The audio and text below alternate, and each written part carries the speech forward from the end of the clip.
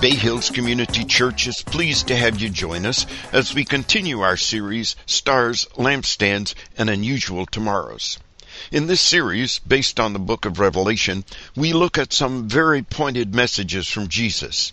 Today, our guest pastor Paul Brodakis guides us as we look at the message to the church at Thyatira and how they compromised.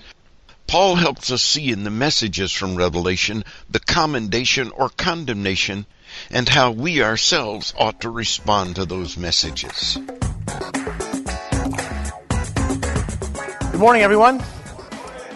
Hey, it is such a great pleasure to be back here once again, Bay Hills Community Church. This is my third or fourth time, I believe, that I've been here, and I see a lot of familiar faces, and that's always great, and I see a lot of new faces, and that's even greater because it shows that you guys are a growing church, and I'm very delighted by that. I'm sure God is delighted by that as well. So, again, thank you so much for being here this morning. And some of you have probably heard me say this before. I think I might have shared this story the first time I came here.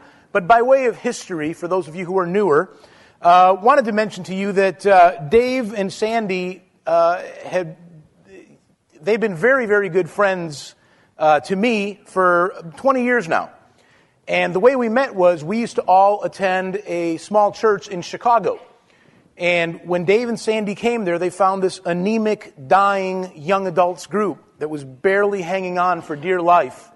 And they came in and they added a breath of fresh air and enthusiasm, and they took us to levels that we never thought we could ascend to. They put new wind in our sails. It was probably one of the greatest times of my life. I'll never forget what we were able to do together. And we prayed with Dave and Sandy the entire time that God would lead them as Dave was candidating with many, many churches throughout the country and had a lot of offers on the table. And we were praying that God would lead them to just the right church. And I still remember very clearly the day they came to us and they said that they felt called to go and pastor a church in El Sobrante, California. And our the first words that came out of our mind is, where the heck is El Sobrante, California? But they were convinced that this was the one. And so I remember when we laid hands on them and we prayed over them and we prayed that one day God would do an amazing work through their ministry and through the church. And what's amazing is, let me just see a show of hands. How many of you have come into the ministry here at Bay Hills just in the last 3 years? Just raise your hands. Wow, that's amazing. Because you know what we were doing 20 years ago? We were praying that one day you would come. Isn't that amazing? Isn't that amazing? And so I still remember the day that they were leaving, when I sort of pulled Dave off to the side and I said, Dave, I want you to know something from my heart. I want you to know that there is nothing I wouldn't do for you. And he looked at me and he said, kind of choked up. He said, Paul, there's nothing I wouldn't do for you. And so for 20 years, we've done absolutely nothing for each other. And he calls me out of the blue a couple of months ago. He goes, Paul, I got a question for you. You still believe in free speech, right? I said, what kind of a question is that? Of course I believe in free speech. He goes, good. Would you come to my church and give one? So, yeah, last of the big-time spenders. So, I am thrilled to be with you once again.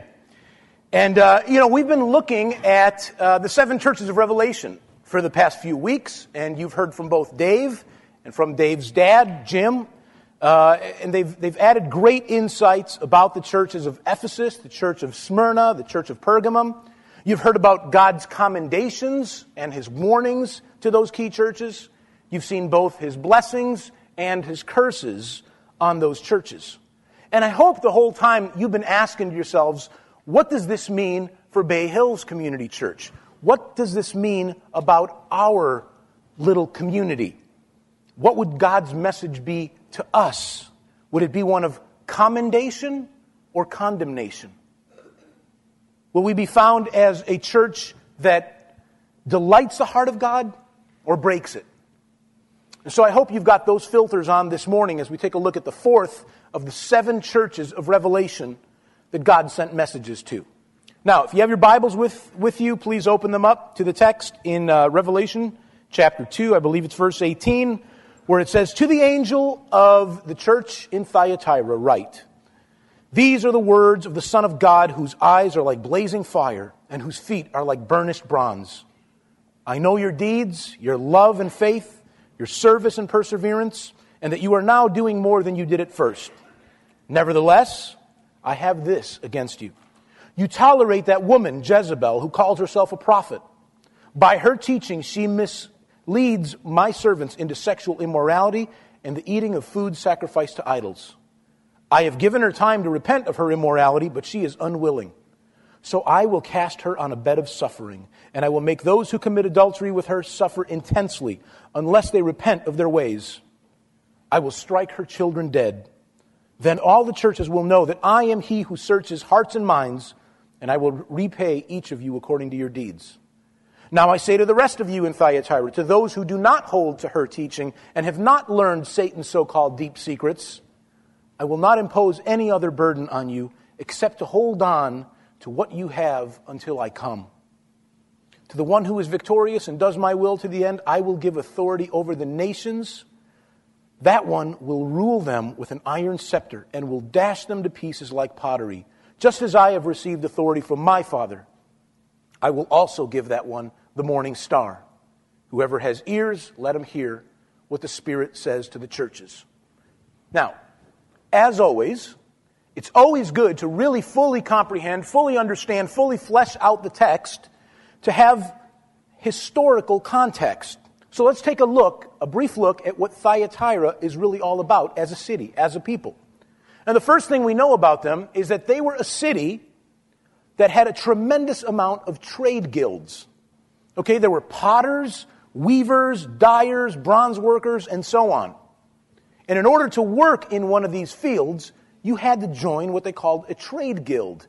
Very similar to today, where in some industries you have to join a trade union, right? It was like a union. Now, the caveat, though, here is that most of these guilds had feasts, quite often, that were held in pagan temples. They were associated, these feasts were associated with things like idolatry and even sacrifices to foreign gods. There was a lot of revelry happening, a lot of sexual promiscuity happening at these gatherings. And so you can imagine then the dilemma that Christ followers had in this city as they were trying to make a living. Because their participation in these events would mean that they would be doing something that's dishonoring to Christ. But if they didn't participate in these guilds, they'd be standing on the unemployment line. It was economic suicide. And so many of them had to compromise their beliefs just to make a living. And so we get a foreshadowing of the beef that God has with this church, because it is a church that is marred in compromise. Now, I know last week, when Dave was talking to you guys about the church in Pergamum, he was also talking about this thing that we call compromise. And it's no mistake that we're going to sort of carry out that same theme in the message today. Now, we also know that of all the 7 churches that received a letter from God, Thyatira's letter, the one that we just read, is the longest, even though from an influence standpoint, it was the least important of all these churches. Now, going back to the text, I want you all to take a look at how God addresses the church in the first half of the letter. He starts out with a reminder that he has eyes that are like blazing fire and feet that are like burnished bronze. Now that allusion to the eyes is God simply letting him know that he's watching them very carefully. It's kind of like the Robert De Niro character, Jack, in the movie Meet the Parents. Do you remember when he kept telling his future son-in-law, Greg, that he's watching him? He's like, "I'm watching you, watching you." And every time they'd kind of sneak a gaze at each other, he'd be like, you remember that? You guys seen that? It's kind of like God doing that. He's reminding them. The blazing eyes are a reminder that God's gaze is hallowed and cleansing, and it can see through all forms of pretense and deceptiveness. And the feet of bronze, those hearken back to imagery that's found in the book of Daniel. And it might have been used as a point of identification since so many of the people in Thyatira worked in the bronze and iron trades. So they understood what that was all about. So God, he starts out this letter by listing their notable traits. He praises them for the things that they've been doing that give him great, great pleasure. He says, I know your deeds, your love and your faith, your service, your perseverance, and that you're now doing more than you were at first. Did you catch those four? Let's take a look at those. He says that they were, number one, a loving church. Secondly, they were a serving church. Third, they were a faithful church. And fourth, they were a growing church. It feels good, doesn't it, when someone who's evaluating you starts out by saying really positive things about you? When they laud the things that you've been doing right?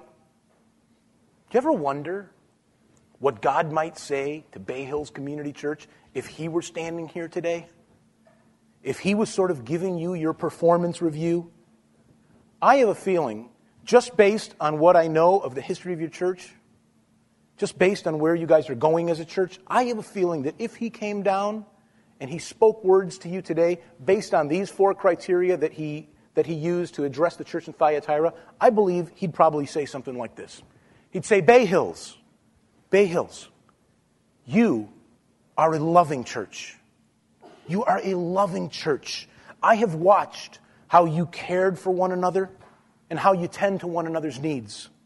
I've seen you responding to each other's situations over and over, and I've seen the way you've reached out to your community. You are a loving church. And then I think he'd say, Bay Hills, you are a serving church.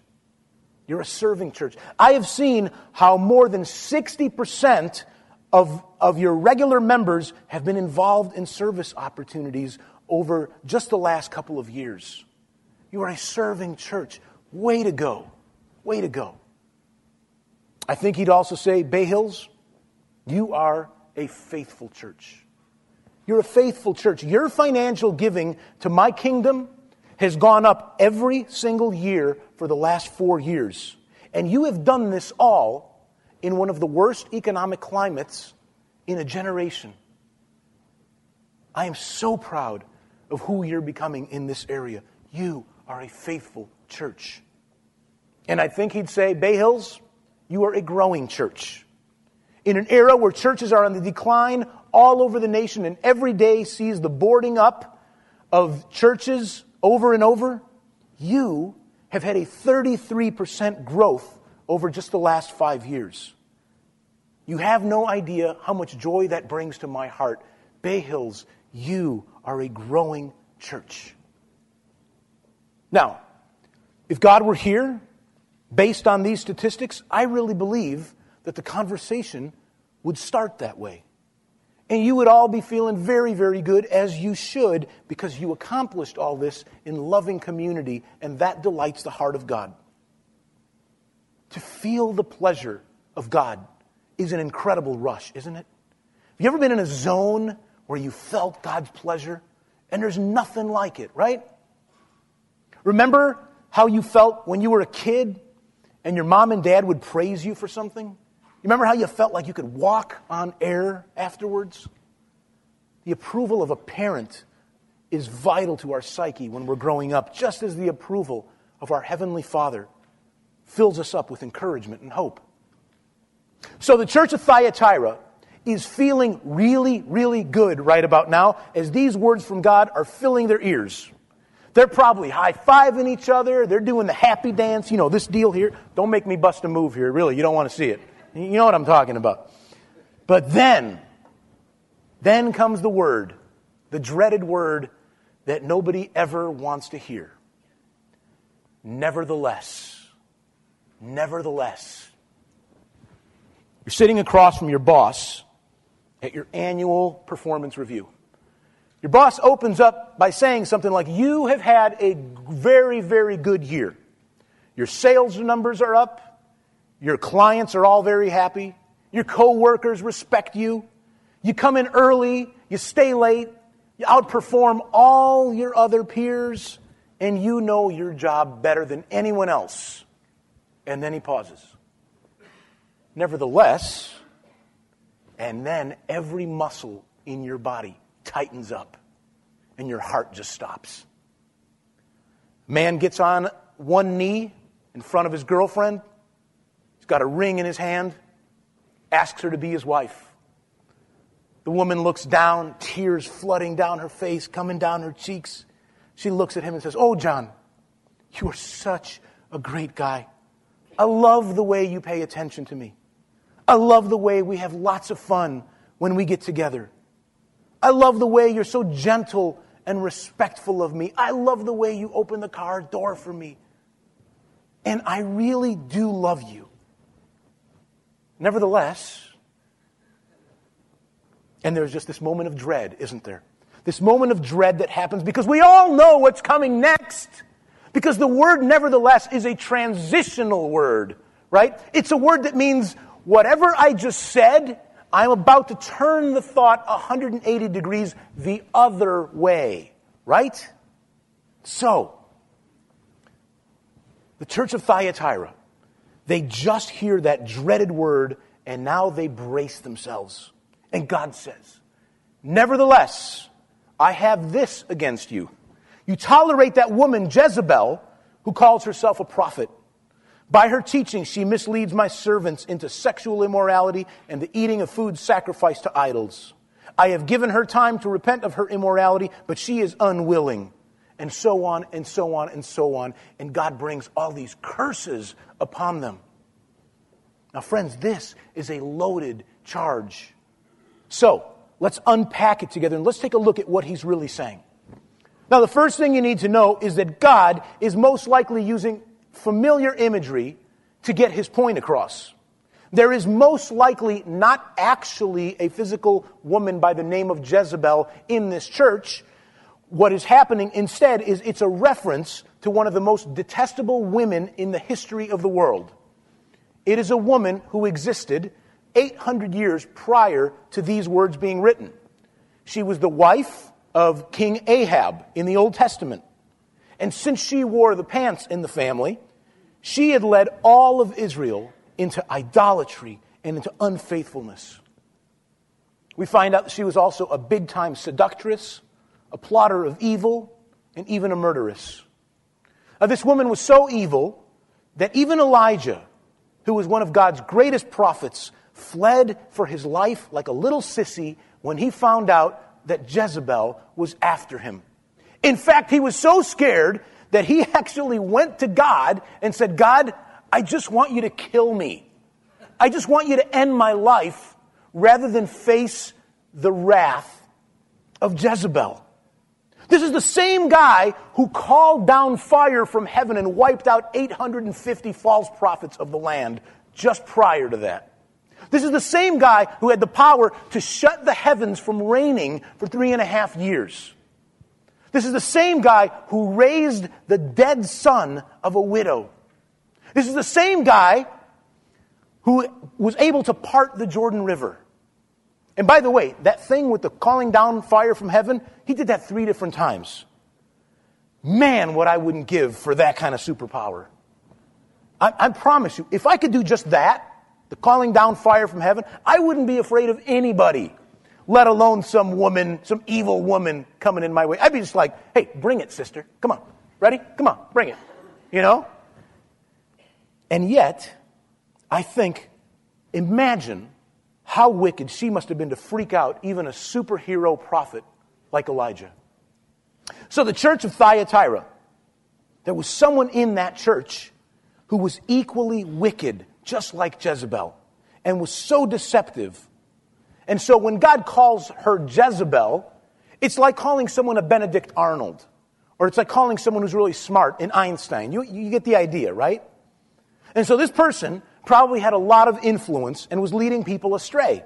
She was causing them to compromise their faith. On one hand, they wanted to be faithful to God and to the church. But on the other hand, they were not strong enough in their faith to entrust themselves entirely into God's word. And so they were easily swayed by her teaching. And in doing so, they fell into the slippery slope that we call compromise. They compromised their faith, they compromised their beliefs, they compromised their integrity. The passage tells us that she misled them into sexual immorality and idolatry. Now, you might be tempted to ask, how can this possibly happen? I mean, if these people really loved God and these people were really into His Word, how could they allow themselves to be taken so adrift by any one person? And the question I would ask is it really that different today? Have we not seen example after example after example through history of entire congregations, indeed of entire nations being misled by one person? Do we not sometimes rationalize away what we know best by making small compromises along the way? I'm unhappy in this marriage, but God doesn't want me to be unhappy. He says He came to give me life in its full abundance. I'm not experiencing abundance right now. God wants me to be happy. Therefore, it must be okay for me to bail out of this marriage because it's not providing me with the full abundance that God promised me of happiness. So that small rationalization, that small compromise, has suddenly skewed Scripture in the direction of our flesh. And now we are way off course. We are entirely adrift. Girl grows up in the church, loving God and loving His Word. And she becomes smitten with a guy who is not a believer. She dates him anyway, with the rationalization that it is not God's intention that anyone should perish. So she believes that since she cares for him so much, she must be God's chosen vessel to lead him to Christ. And of course, the only way to get that done is to enter into an emotional relationship with him. And time goes by and the relationship grows. And maybe they get married. But he never really comes around. And so now what started as stress cracks in the relationship turned into huge, huge chasms because of an initial rationalization that led to a monstrous compromise. Here's the thing with rationalization and with compromise. It almost always starts out with the perception that something evil can actually be good. That even though it's something that I know I probably should not be doing, if I go ahead and do it anyway, maybe I can change the outcome and make it a good outcome. And once you go down that road, you can infect a church, you can infect a neighborhood, you can infect an entire nation. In 1969, there was a girl named Norma. Found out she was pregnant with her third child. And she knew that she couldn't care for it. God wouldn't want me to bring an innocent child into the world just to watch it starve and live a horrible life, right? That's not God's plan, she rationalized. So she sought an abortion in Dallas, but it was illegal in that city. So she was not happy about that. She went and found a lawyer. The lawyer convinced her that she is correct, that she should have the right to terminate that anytime she wants, and agreed to help her kind of fight it. After all, God wouldn't want her to carry on with this unwanted pregnancy, right? That can't be in God's will. And so this one tiny rationalization, this one tiny, seemingly insignificant compromise caused a spark that became a raging inferno. And it was on this day, today, January 22nd, 1973, exactly 39 years ago, that Roe versus Wade changed the facade and the landscape of our nation forever. Since that date, it's estimated that around 60 million abortions have happened just in this country. Now, we hear a big number about that, and sometimes we have a hard time getting our heads around it. So I want to help you understand what we're really talking about, the magnitude of that.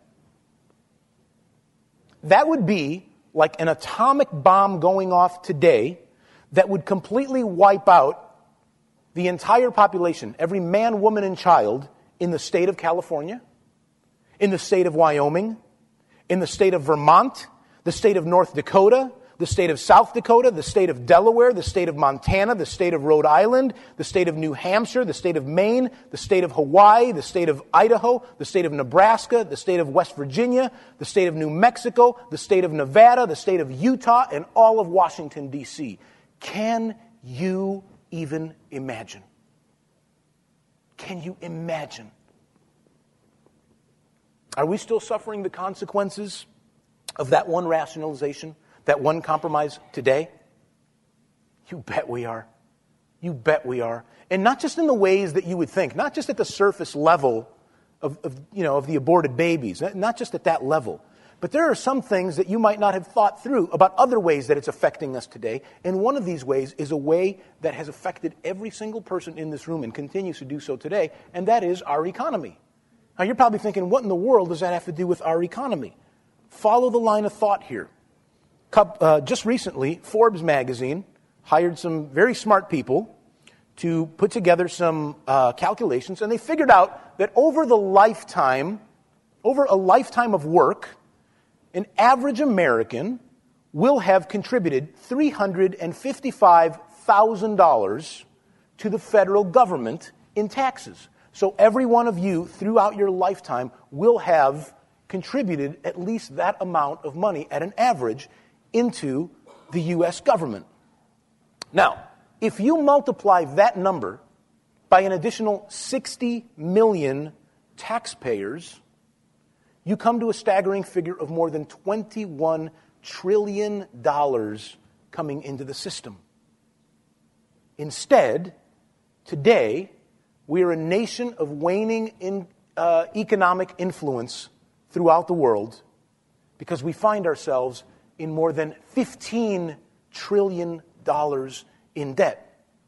Now carry this through, because if those additional 60 million souls would have been allowed the right to live and to contribute into the system, it would have closed that gap and even put us over by more than $5 trillion into surplus. Staggering, isn't it? I'm so glad that Bob and Pam did not compromise their faith, did not compromise their beliefs. They were missionaries in the Philippines. And they were so very blessed and excited when they found out they were pregnant. But complications soon arose, and the doctors very, very strongly encouraged her to terminate the pregnancy. But she and Bob adamantly refused because of their faith in God, and they trusted in His ultimate provision for this child. But Pam continued to get worse, and it got really bad. And the doctors went back to her for a second round, and they pleaded with her. Said, you must terminate this, if for no other reason, for the sake of your own life, because this will cost you your life. And how easy it would have been then for Bob and Pam to say, you know what? Look, God didn't bring us out here to allow us to die. He called us out here to reach the Filipino people. We're supposed to be here. He sent us out into this mission field. He wants us to be healthy and live productive lives so that we can do the work to which He has called us. Maybe we should just listen to the doctors. But instead, they held fast to God's word and to His promises. And their son Tim was born healthy on August 14th, 1987. Today, he's 6'3", weighs 235 pounds, and he has captured the attention and the heart of our nation. And I would bet you anything that Bob and Pam Tebow are very glad that they did not compromise their faith and compromise the things that God had put in their hearts. They did not rationalize. I'm glad that British Olympic athlete Eric Liddell didn't compromise his faith when he was forced to run in an Olympic event on the Lord's Day. And he couldn't compromise his convictions. His country had put enormous pressure on him to violate those convictions. By refusing to run, he could have cost his country a sure Olympic gold medal. But he stood firm and convinced the Olympic Committee to let him run in a different event on a different day. And you know what? He did win the gold medal anyway. And his story was translated into cinema, and that story won the Oscar in a movie called Chariots of Fire, and it has touched millions of people throughout the world. I'm glad Truett Cathy didn't compromise his convictions when he founded his company, Chick-fil-A. You see, he believed that the store should be closed on Sundays because Sunday should be a day where people spend with their families and with their God. He believed in the Sabbath. But every sharp business mind in the country told him he would be committing economic suicide by doing that and allowing his competitors to have a 52-day advantage over him every year and crush him. But he stuck to his belief. And today, even with that 52-day handicap, Chick-fil-A is so far ahead of their competitors, they can't even see them in the rearview mirror anymore. And I am so glad that Daniel did not compromise his faith, did not compromise his beliefs. I'm so glad that he didn't eat the food at the king's table because it conflicted with his beliefs. He held strong. And because he didn't compromise in this one small area, he had a major, major breakthrough in a larger area of his life. Now, as it turns out, during this 21-day fast, God had taught him something about perseverance, taught him something about not compromising. It's kind of ironic that I'm talking about that today because I have just come to the end of a 21-day fast myself. I started it on January 1st, and it ended at midnight last night. So to this day, I have not had any real food this year. I can actually say that. And so the Fossolds have invited me to their home after this service to go and have lunch. They have no idea what's coming.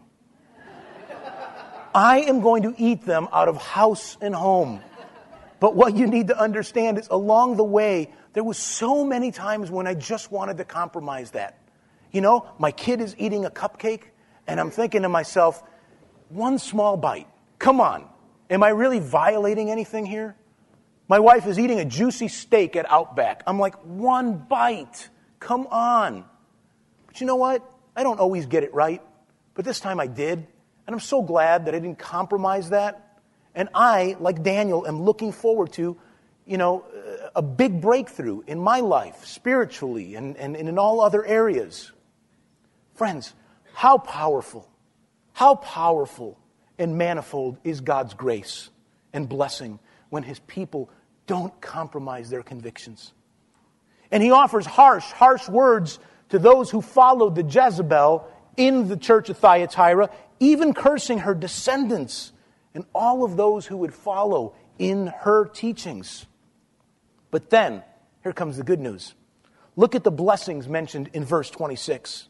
He says, "To the one who is victorious and does my will to the end, I will give authority over the nations." Wow! Did you know that in Revelation 20, that the Bible tells us that one day we will reign with him? Now, most people have erroneously believed that means we get to hang out with him, that we get to be in his presence. No. The word reign has only one definition. Look it up in the dictionary. Only has one definition. It means to rule and to govern over. Friends, one day we will govern over. We will rule over nations. Do you understand that? How amazing. And then in verse 28, he promises us the greatest gift of all, that he is going to give us the morning star. Earlier in the chapter, earlier in Revelation, it tells us that Jesus is the bright morning star. God is telling us here that if we are faithful to the end, our ultimate prize is we get Jesus. We get Jesus. The greatest prize for our faithfulness is eternity forever with the one who saved us and redeemed us and paid the price of our sins once and for all.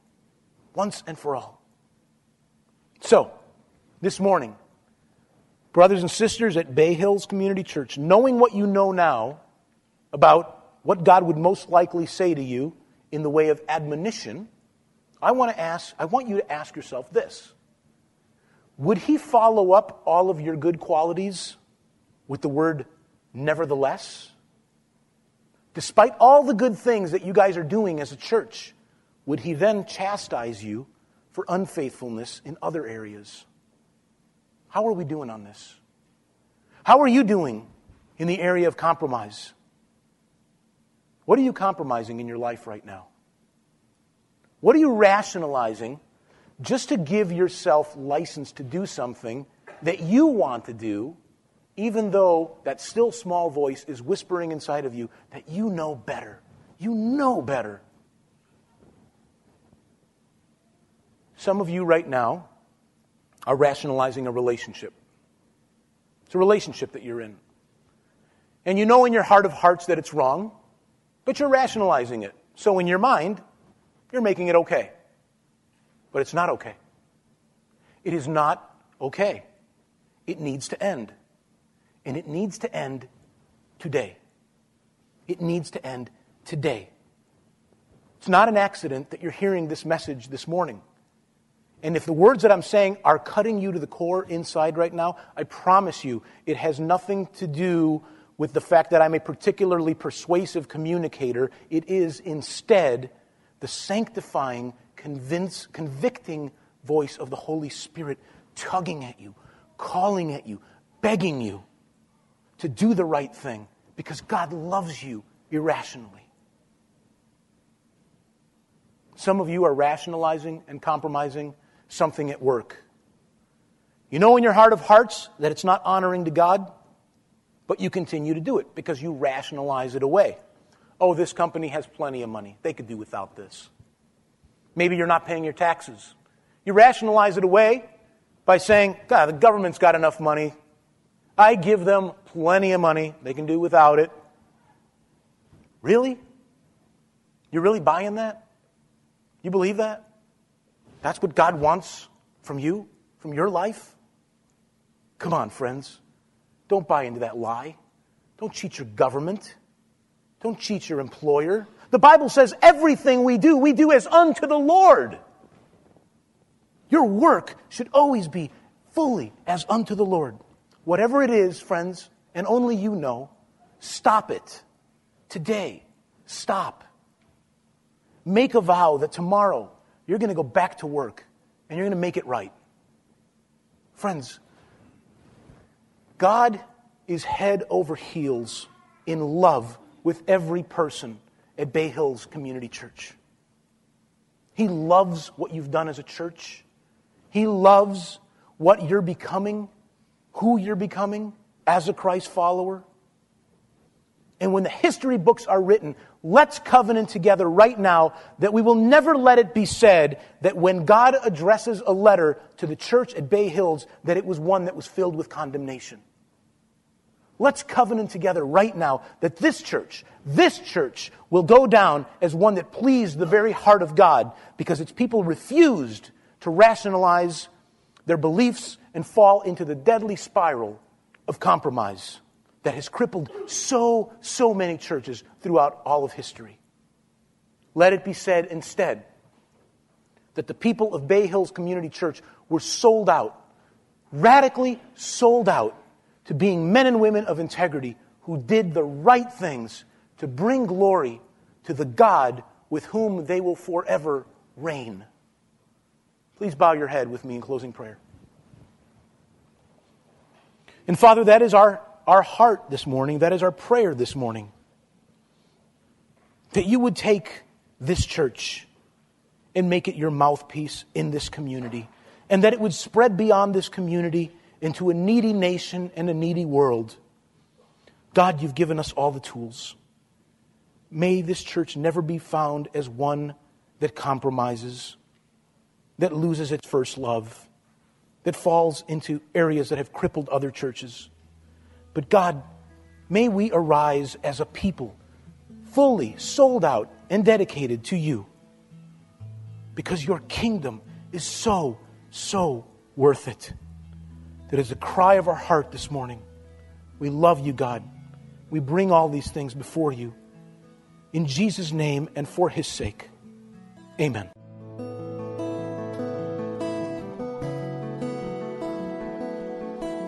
It's our hope that today's podcast has enriched your life and answered questions you may have had.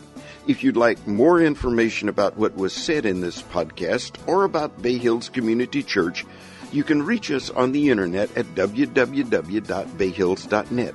Bay Hills, located in El Sobrante, California, is radically committed to reaching the unchurched in the Bay Area and to developing believers into fully devoted followers of Christ.